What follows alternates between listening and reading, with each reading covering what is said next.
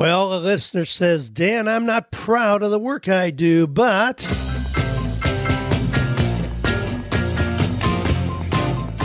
Do you love your work? Do you think it's possible? Well, you're about to find out. It's time for 48 Days to the Work You Love with Dan Miller on the 48 Days Online Radio Show. Whether you need a professional tune-up or a work overhaul, this is the program for you. Now, here's your host, Dan Miller.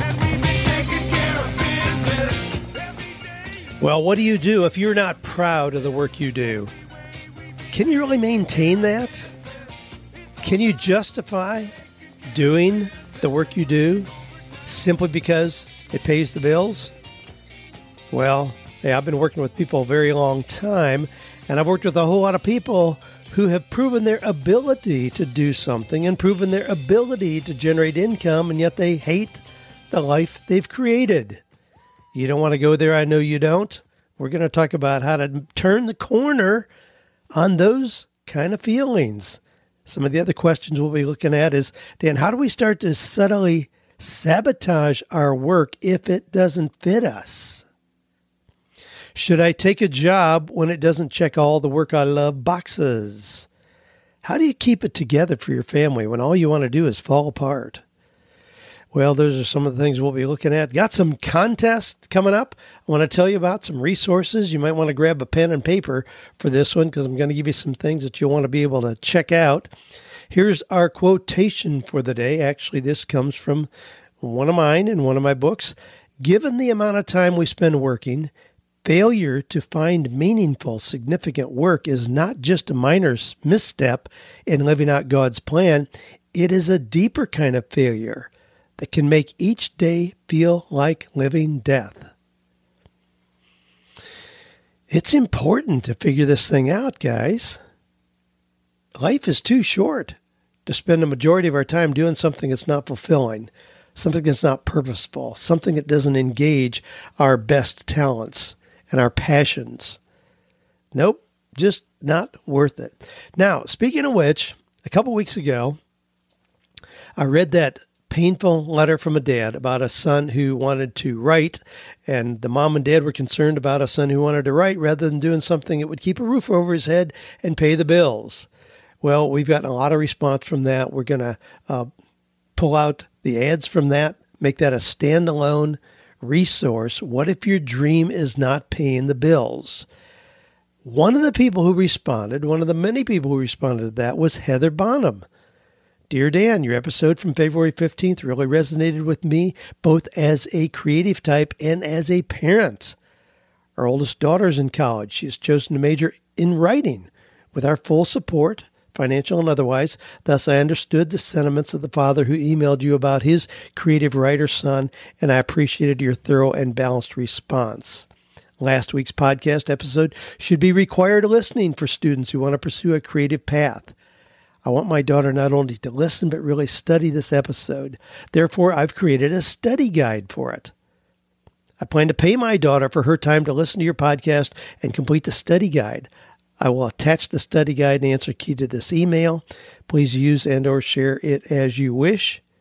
Do you mind if I also put it up as a free resource on my website with a link to your podcast? Well, no, not at all. Golly, I'd be delighted. I'm thrilled, honored that you created a study guide. Now, here's what we've done. We have created a resource that includes Heather's study guide, along with the answer key, along with that podcast, the cleaned up version, all those things in a resource. Now, what if your dream is not paying the bills? That's really the theme that we had for that. So if you go to 48days.com/creativity, that's where all those resources are going to be. Now, we do this a lot, where we put together resources where we can then reference those as similar questions come up, which they do. I mean, you know that there's a lot of questions that are similar that come up. This is certainly a common theme, so now we have a resource. What if your dream is not paying the bills? Again, 48days.com/creativity is where you'll find all of that. Now, we got a contest going on for the month of March. Right here, you're listening to this on the first day of March, if you listen to it when it first comes up.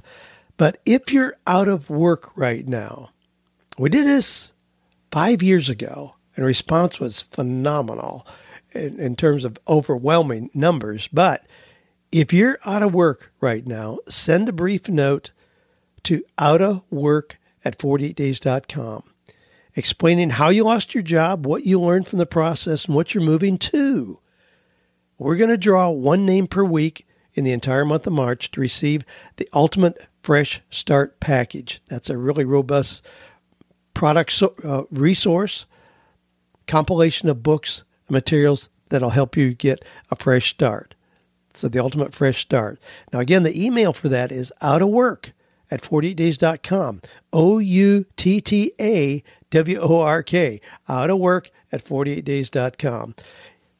No shame in that. A lot of people are in between opportunities, but just tell us how you lost your job, what you learned from the process, what you're moving to, and then we'll draw some winners during the month of March.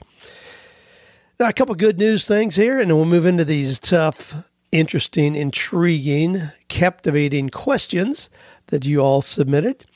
But here's some good news. When parents accidentally lock keys in their car with their infant daughter, a group of inmates offer their skills. Now, this is kind of a funny story because this was in Newport Richey, Florida. There was a dad who had accidentally locked his car with his 1-year-old daughter inside with the car running and the keys are in it. Okay, accidentally locked them in. I know how it can happen. Those buttons right there in the door handle, if you hit that one on your way out, boom, it can happen. Well, the police were nearby, and they were going to break the window in his car, and there were some nonviolent offenders, 5 of them, that were working, doing yard work, how they do, walking along the road, and they were nearby, and they said, geez, don't break the window, let us get in.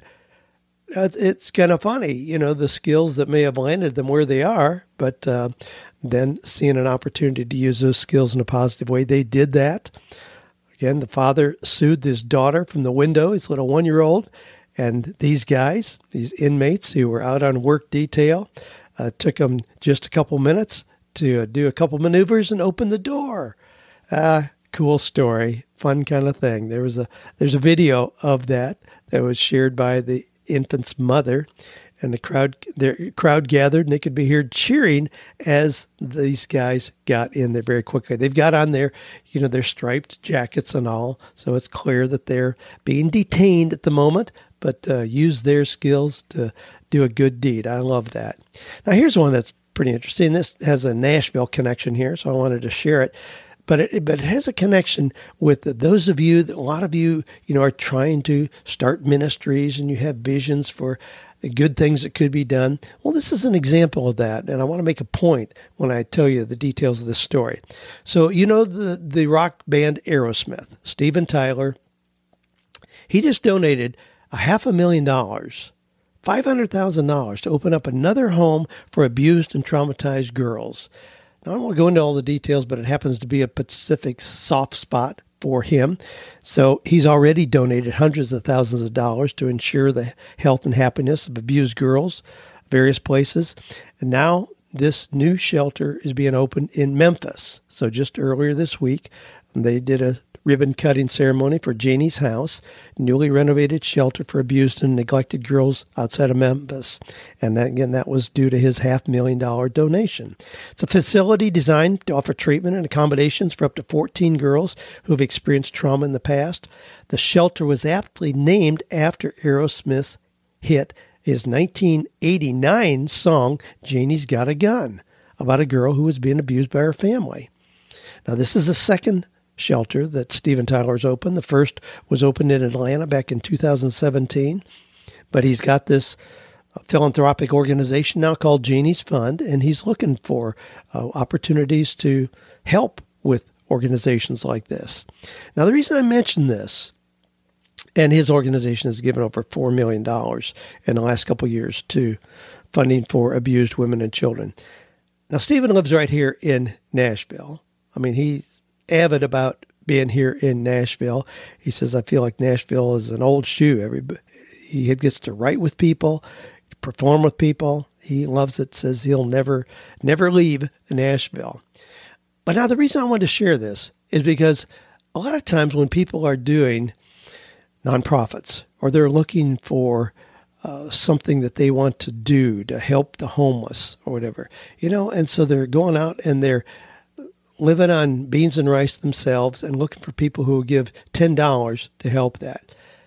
Sometimes we overlook the opportunities to give somebody an opportunity who has money that they're looking to do something charitable, something worthwhile.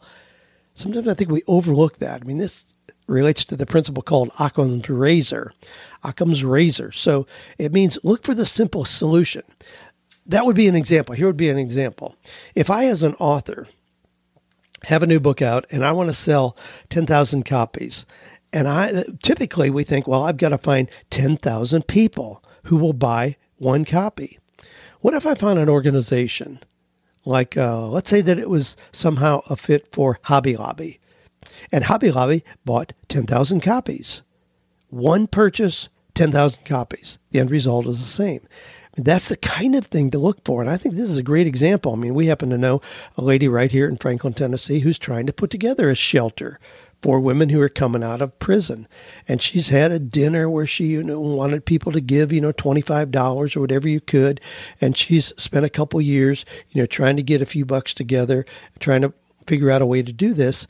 Well, what if you contacted one of the very, very wealthy? I mean, there are people driving around in Franklin, Tennessee here. I mean, recently Joanna and I stopped in at Burger Up, one of the hot burger places right here in Franklin, on a Saturday morning, and there were 7 vehicles lined up in the parking lot. Now, this is a little burger joint. I mean, it's a pretty cool place. Have you ever been here? I mean, I took my friend Skip Pritchard, who's CEO of a major company up in Columbus, Ohio, to Burger Up recently.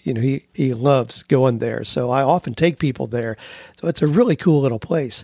But, I mean, you're talking about $8 burgers. It's not some high fancy place. There were 7 cars lined up.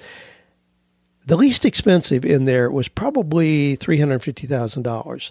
But there were Ferraris, Lamborghinis, McLarens, lined up. And these are just guys from here in Franklin who got together on a Saturday morning, went for a drive together, I suppose. But if somebody can drop $500,000 on a car, they might be a candidate to give you $250,000 for the project that you've got going. I think sometimes we overlook that. We make it too difficult. Use that principle. Find Steven Tyler if his heart's desire lines up with what you're trying to do and you already have a mechanism in place to do that. All right. Well, hey, a couple quick notes here from listeners. Mark says, I just had to take a moment today to personally thank you for the honest leadership you're giving me.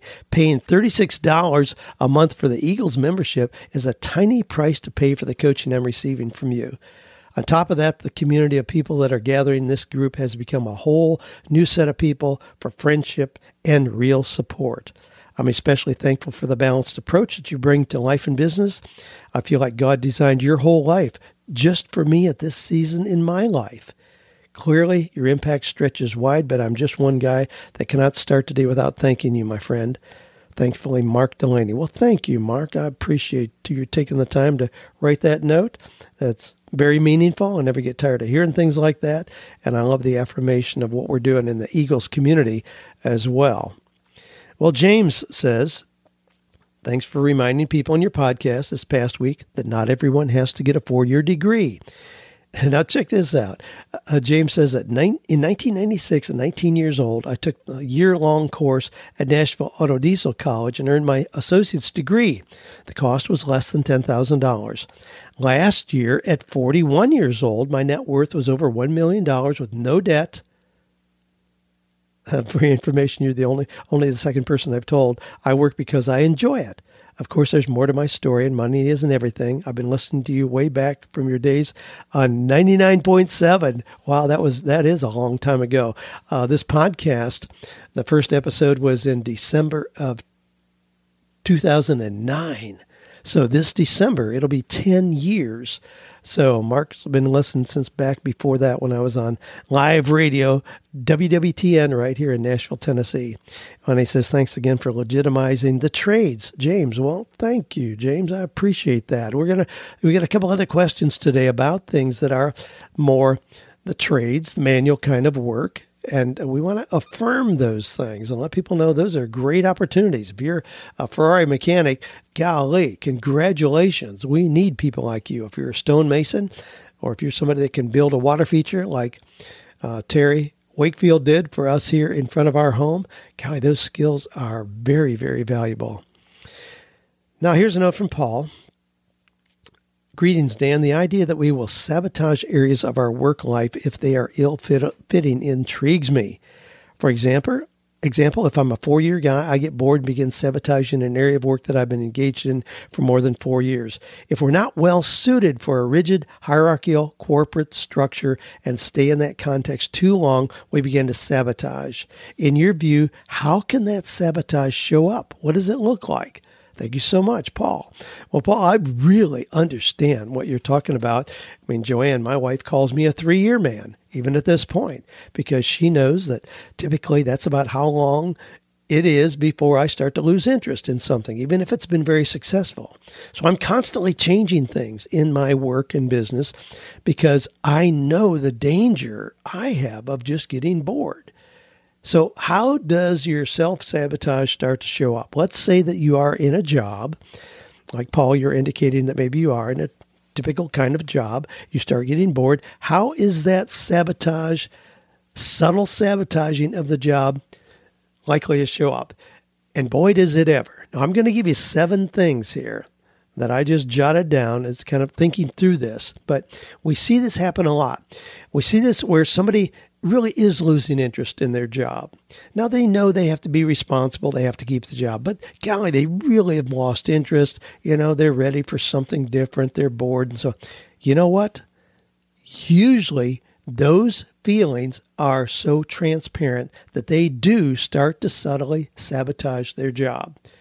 Those people who think they're bored, they're tired of doing the same thing, and then they're surprised when they're given their termination papers.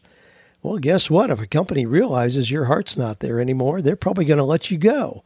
So you better stay in the driver's seat by recognizing this in yourself and creating an exit or transition plan before the company figures out you really don't want to be there and they let you go on their terms. So here's how this might show up. If you're experiencing these things, you're probably sabotaging the job that you currently have. Showing up late and justifying it. Gee, I got caught in traffic. I know it's the 3rd time this week, but hey, give me a break. Nah, if you're doing that consistently, you're sabotaging your job. Indecision, not caring enough to make a firm decision. Just kind of go with the flow.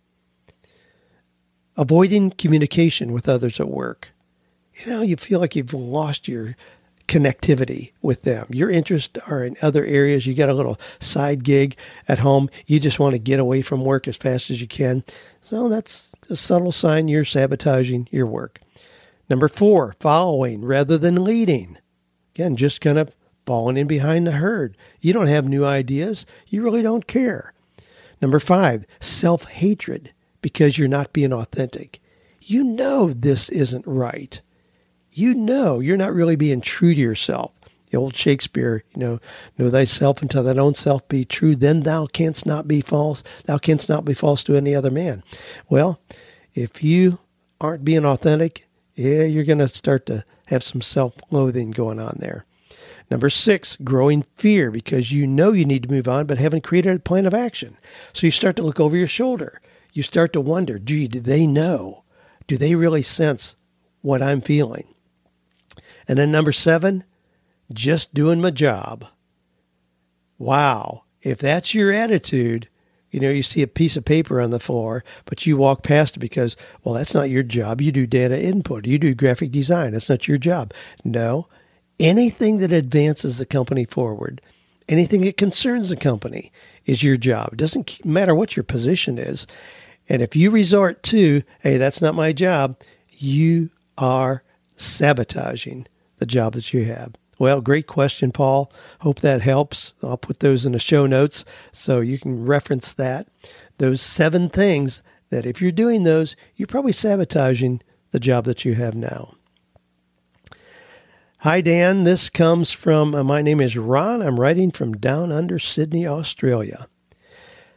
I've owned and operated. Now I love this question, and it relates back to a couple of things we've already talking about. Dan, I've owned and operated a cleaning franchise business a little over 10 years now. We mainly provide cleaning services for small offices and some residential properties as well.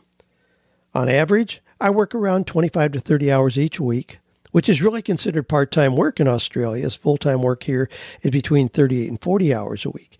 And yet I earn what many would consider a full-time income. The extra downtime hours I use for hobbies, gardening, exercise, and so on.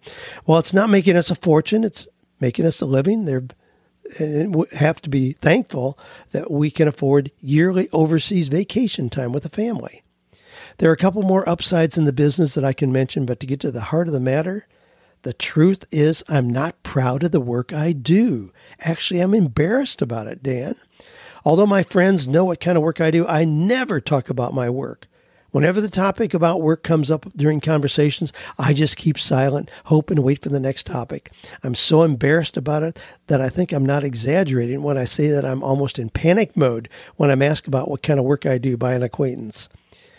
I already felt this way earlier on in the business, but thought I would be able to get over it eventually. Believe me, Dan, I've done some soul searching. I've tried to change my perspective about what I do, tried to convince myself that although it's unglamorous work, it's an honest job. 10 years off and on, I still feel as embarrassed about it. Dan, should I take the way I feel about what I do a legitimate indication that I'm not in the right business? Is this enough reason for me to move on to doing something else? I want to be proud of what I do and be proud to talk about it. I don't want to feel like hiding anymore when asked by an acquaintance about the work I do. Kindest regards, Dan, please help. Ron.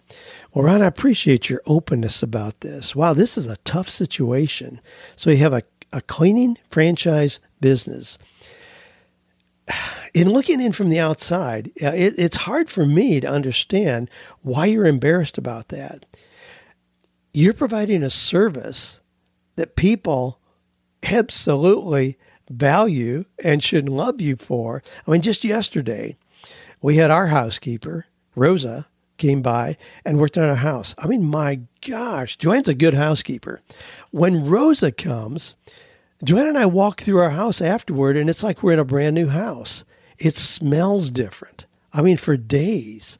I mean, we noticed things where, gee, the sun was shining, and yeah, there was dust there. Rosa took care of it. She went up and down our staircase and dusted around all the individual picture frames that are on the wall leading up the stairs. Well, Joanne noticed her doing that, and she thought, golly, I haven't done that in a very long time. But Rosa does it. Rosa cleans the wood blind shades that we've got on our windows. Golly, that's something that gets overlooked in normal cleaning. Not when Rosa comes, she does that. I mean, we absolutely love what she does. And we certainly don't see that as having lesser value, my goodness, than our dentist or our doctor or chiropractor. I mean, we equally value what she does because of what it means in our lives. So I don't know where that comes from. You know, I think you could take a different view. Now, I'm going to come back in a little bit and address, though, your angst about that, because I do want to come back and validate the feelings that you've got. But I also want to build on that a little bit. I don't know if you've ever heard the name Joe Polish, but Joe was a young guy. He was an addict, and he was just doing odd jobs. One of the things he started doing was carpet cleaning. You know, it's easy for an addict to do. You just kind of show up and go through the motions, do that. Well, he learned that he was very good at it. So he got his own small carpet cleaning business. And he realized he was always staying busy, and there were other carpet cleaners that were begging for business. So he started selling the methods that he used for marketing, teaching other people how to make it work. Well, the first year he started selling a $497 course, then a $597 course. He sold over $250,000 worth. In that very first year. He became a millionaire by the age of 30 and has gone on to do a whole lot of other things based on his success as a carpet cleaner. He now has Genius Network. That's a network. You pay $25,000 a year to be part of that. And then you show up and there are people in there guy like Brendan Burchard and Richard Branson, people like that. Genius Network, you can check it out. Joe Polish, his background is as a carpet cleaner. What about Tom Faccio? You ever hear about that name? Well, Tom was an accountant, but he lived in a suburb of Houston, and the residents were together. Guys were hanging out, and they were complaining about their trash pickup, that it was days and there was trash that wasn't picked up. And he says, well, maybe somebody ought to do it better. And one of the guys kind of challenged him, well, why don't you do it? Well, Tom did that.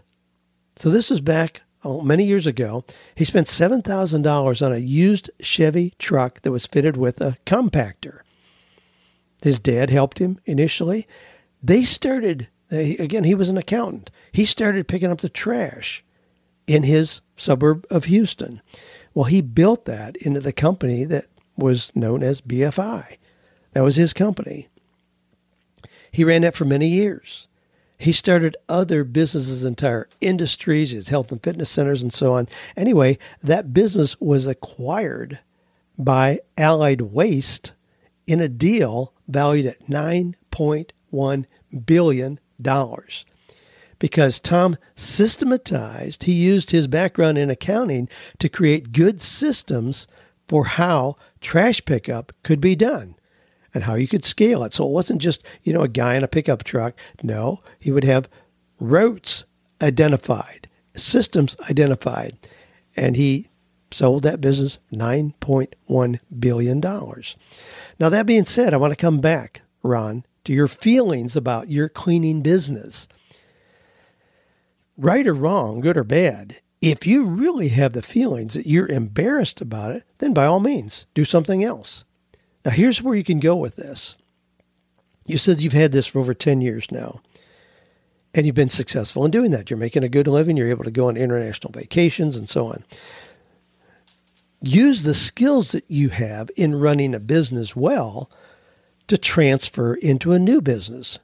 And choose something that lines up with a passion that you have. Choose something that you really would enjoy doing. I really don't recommend building a business that you don't want to run or building a business doing something you don't want to do personally. The fact that you've been able to make this work, says a lot about your business savviness, and that you're to be commended on. Do I think that you could be proud of what you're doing? Yeah, I sure do. But this is a very individualized thing. I mean, there are people who want to, be the person that runs out onto the ice in a timeout of the hockey game here in Nashville and, clean the plexiglass screen behind the goal, and get the blood and the spit, saliva and all that off of there. Well, that's not a job I would want, but there are people who really enjoy that. There are enough opportunities out there. We can all find things that we really enjoy. Somebody else, and if you have a cleaning franchise that's this successful, my gosh, put it up for sale. You'll have people stand in line to buy it, cash out, take your money, and move on into a business that you do enjoy, that you're proud of. Absolutely. All right, Charles says, greetings, Dan. My name is Charles. I've been listening to you for the past 6 months. You've been a great proponent in motivating me to look outside the margins. My passion is cars, and I fell in love several years ago when I was a teenager. Over the past year, I have grappled with starting my own detailing business. I'm passionate, know how to do an excellent job, provide a great service. I want to share my talents with other people. So after listening to you, I have almost everything I need to start a mobile business this April. Although negativity has seeped in the back of my mind, I've never been the one for an ordinary job and love the thought of being in control and having an entrepreneurial spirit. My main concern is whether I could support myself on this kind of business. It's not about the money, but happiness. Also, I want to be comfortable and stable financially. I don't need to be a millionaire, but I need to live a life that I can enjoy. Most of the detailing community I follow use passive income to generate extra income. For example, various social media outlets, including YouTube, and many other things to help themselves. I have no idea about passive income or what it entails. Is there something I can do that might be related to detailing? Or something completely different to take advantage of some kind of passive income or open up new income streams in general. Again, this is something I have no clue about. Another motivator is to show my family that there are other ways than traditional jobs to make money. I also want to provide for them and help them live a little better. Appreciate your time and consideration. Sincerely, Charles. Well, Charles, you probably know I'm a car guy.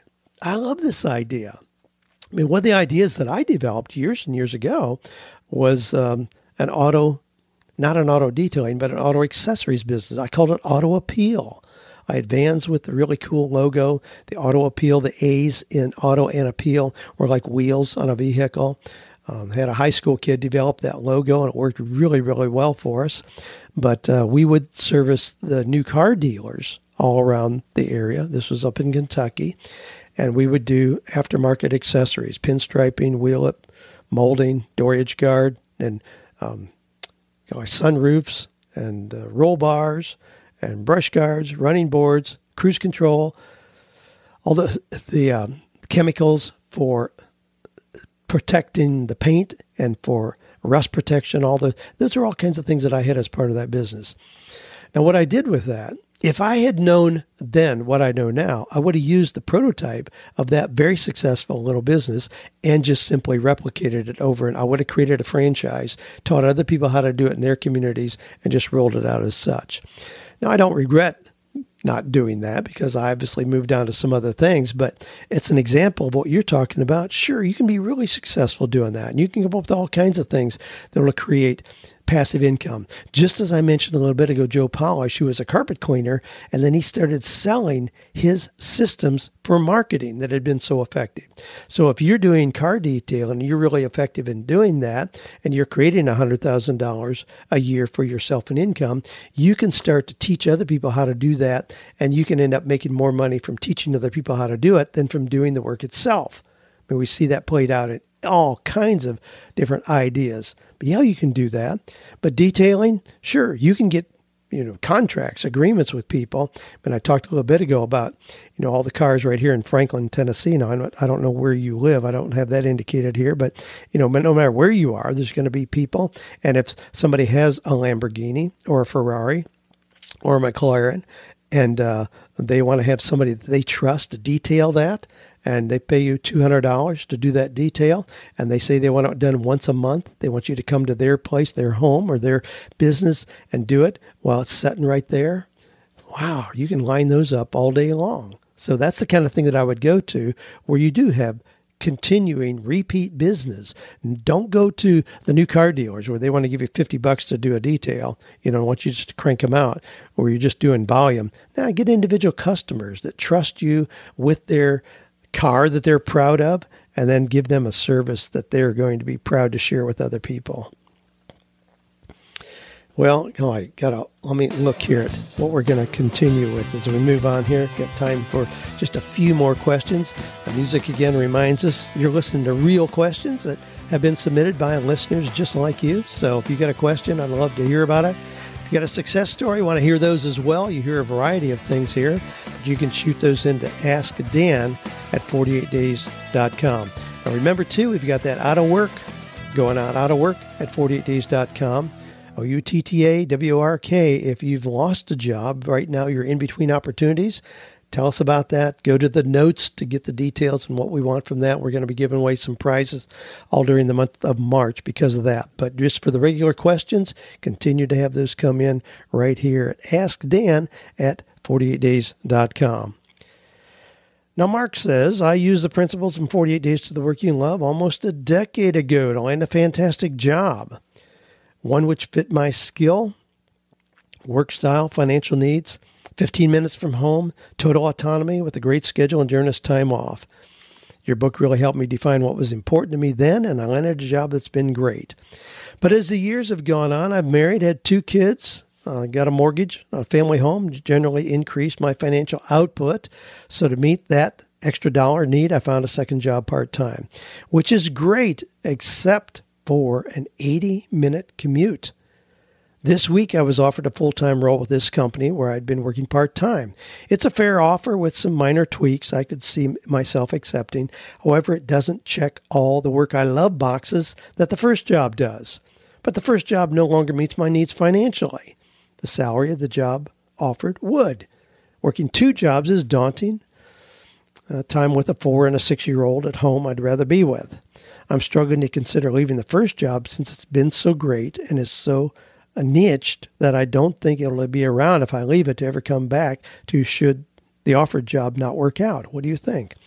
Well, I'm not a fan of just kind of drifting into an opportunity, Mark, as you described, where you've got a second job and a long commute, and now they're offering to make that a full-time job, and you're thinking it's okay, but it doesn't really check all the work I love boxes.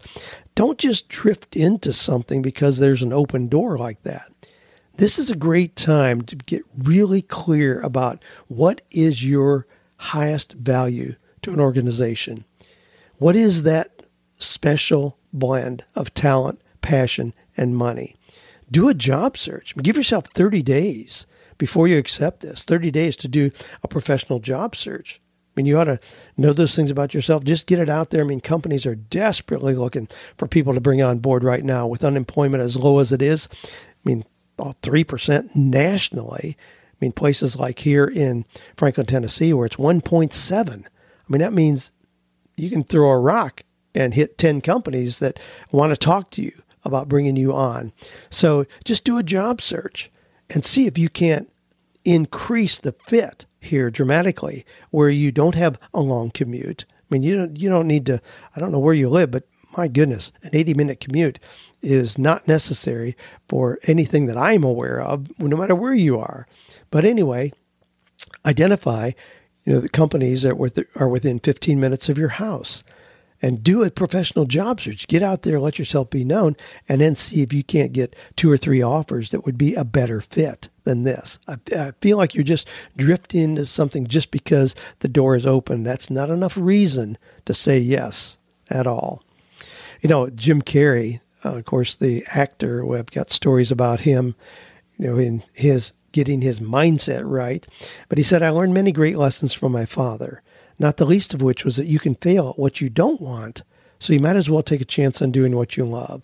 And I love that kind of positioning where don't, just get stuck in something that you don't like and end up failing there. If the chance of failure is there, you might as well be doing something that you love. And of course, we know a lot of things change when you're doing something you love.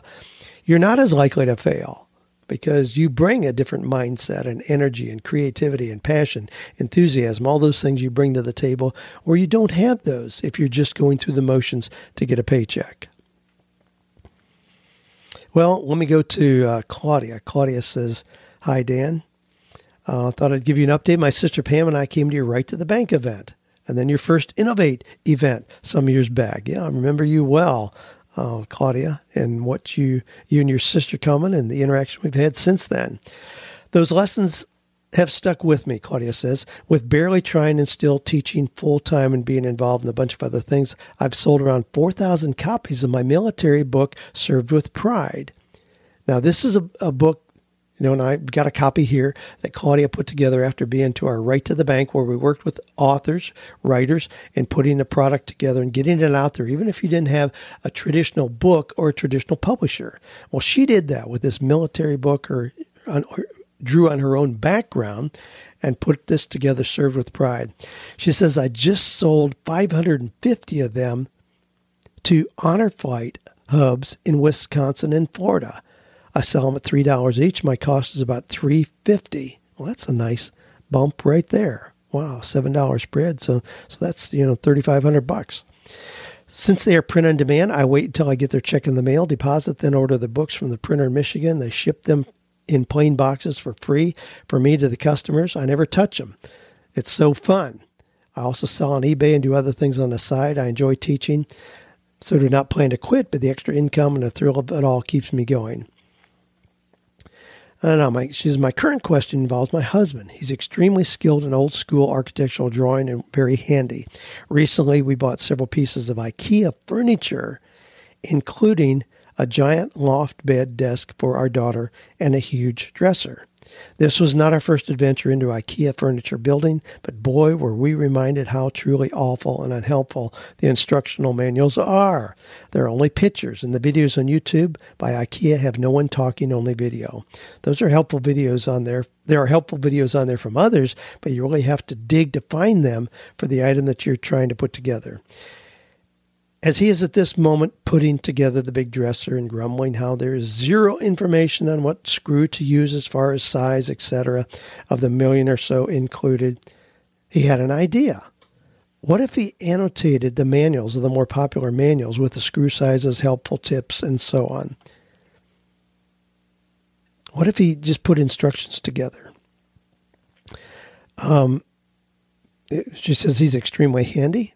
Figuring things out is difficult for him with these lame instruction booklets. He said, what about those people who are not handy and need to read the instructions, not just watch a video about how to put things together? Surely there are people other than us who prefer a good set of written instructions, and this furniture is so incredibly popular too. Would we be allowed to take the actual IKEA manuals, annotate them with measurements and helpful notes, scan them in as a PDF, and sell them for download somehow? I just have no idea if the IKEA lawyers would come after us or if this is even a good idea. Well, honestly, it's not an idea I would pursue for some of the reasons you've already alluded to here, Claudia. I mean, this is IKEA. You're talking about coattailing on their brand, their manuals, and just adding to those and then charging for those. Yeah, that's a lot of gray area there. And frankly, there are too many issues there.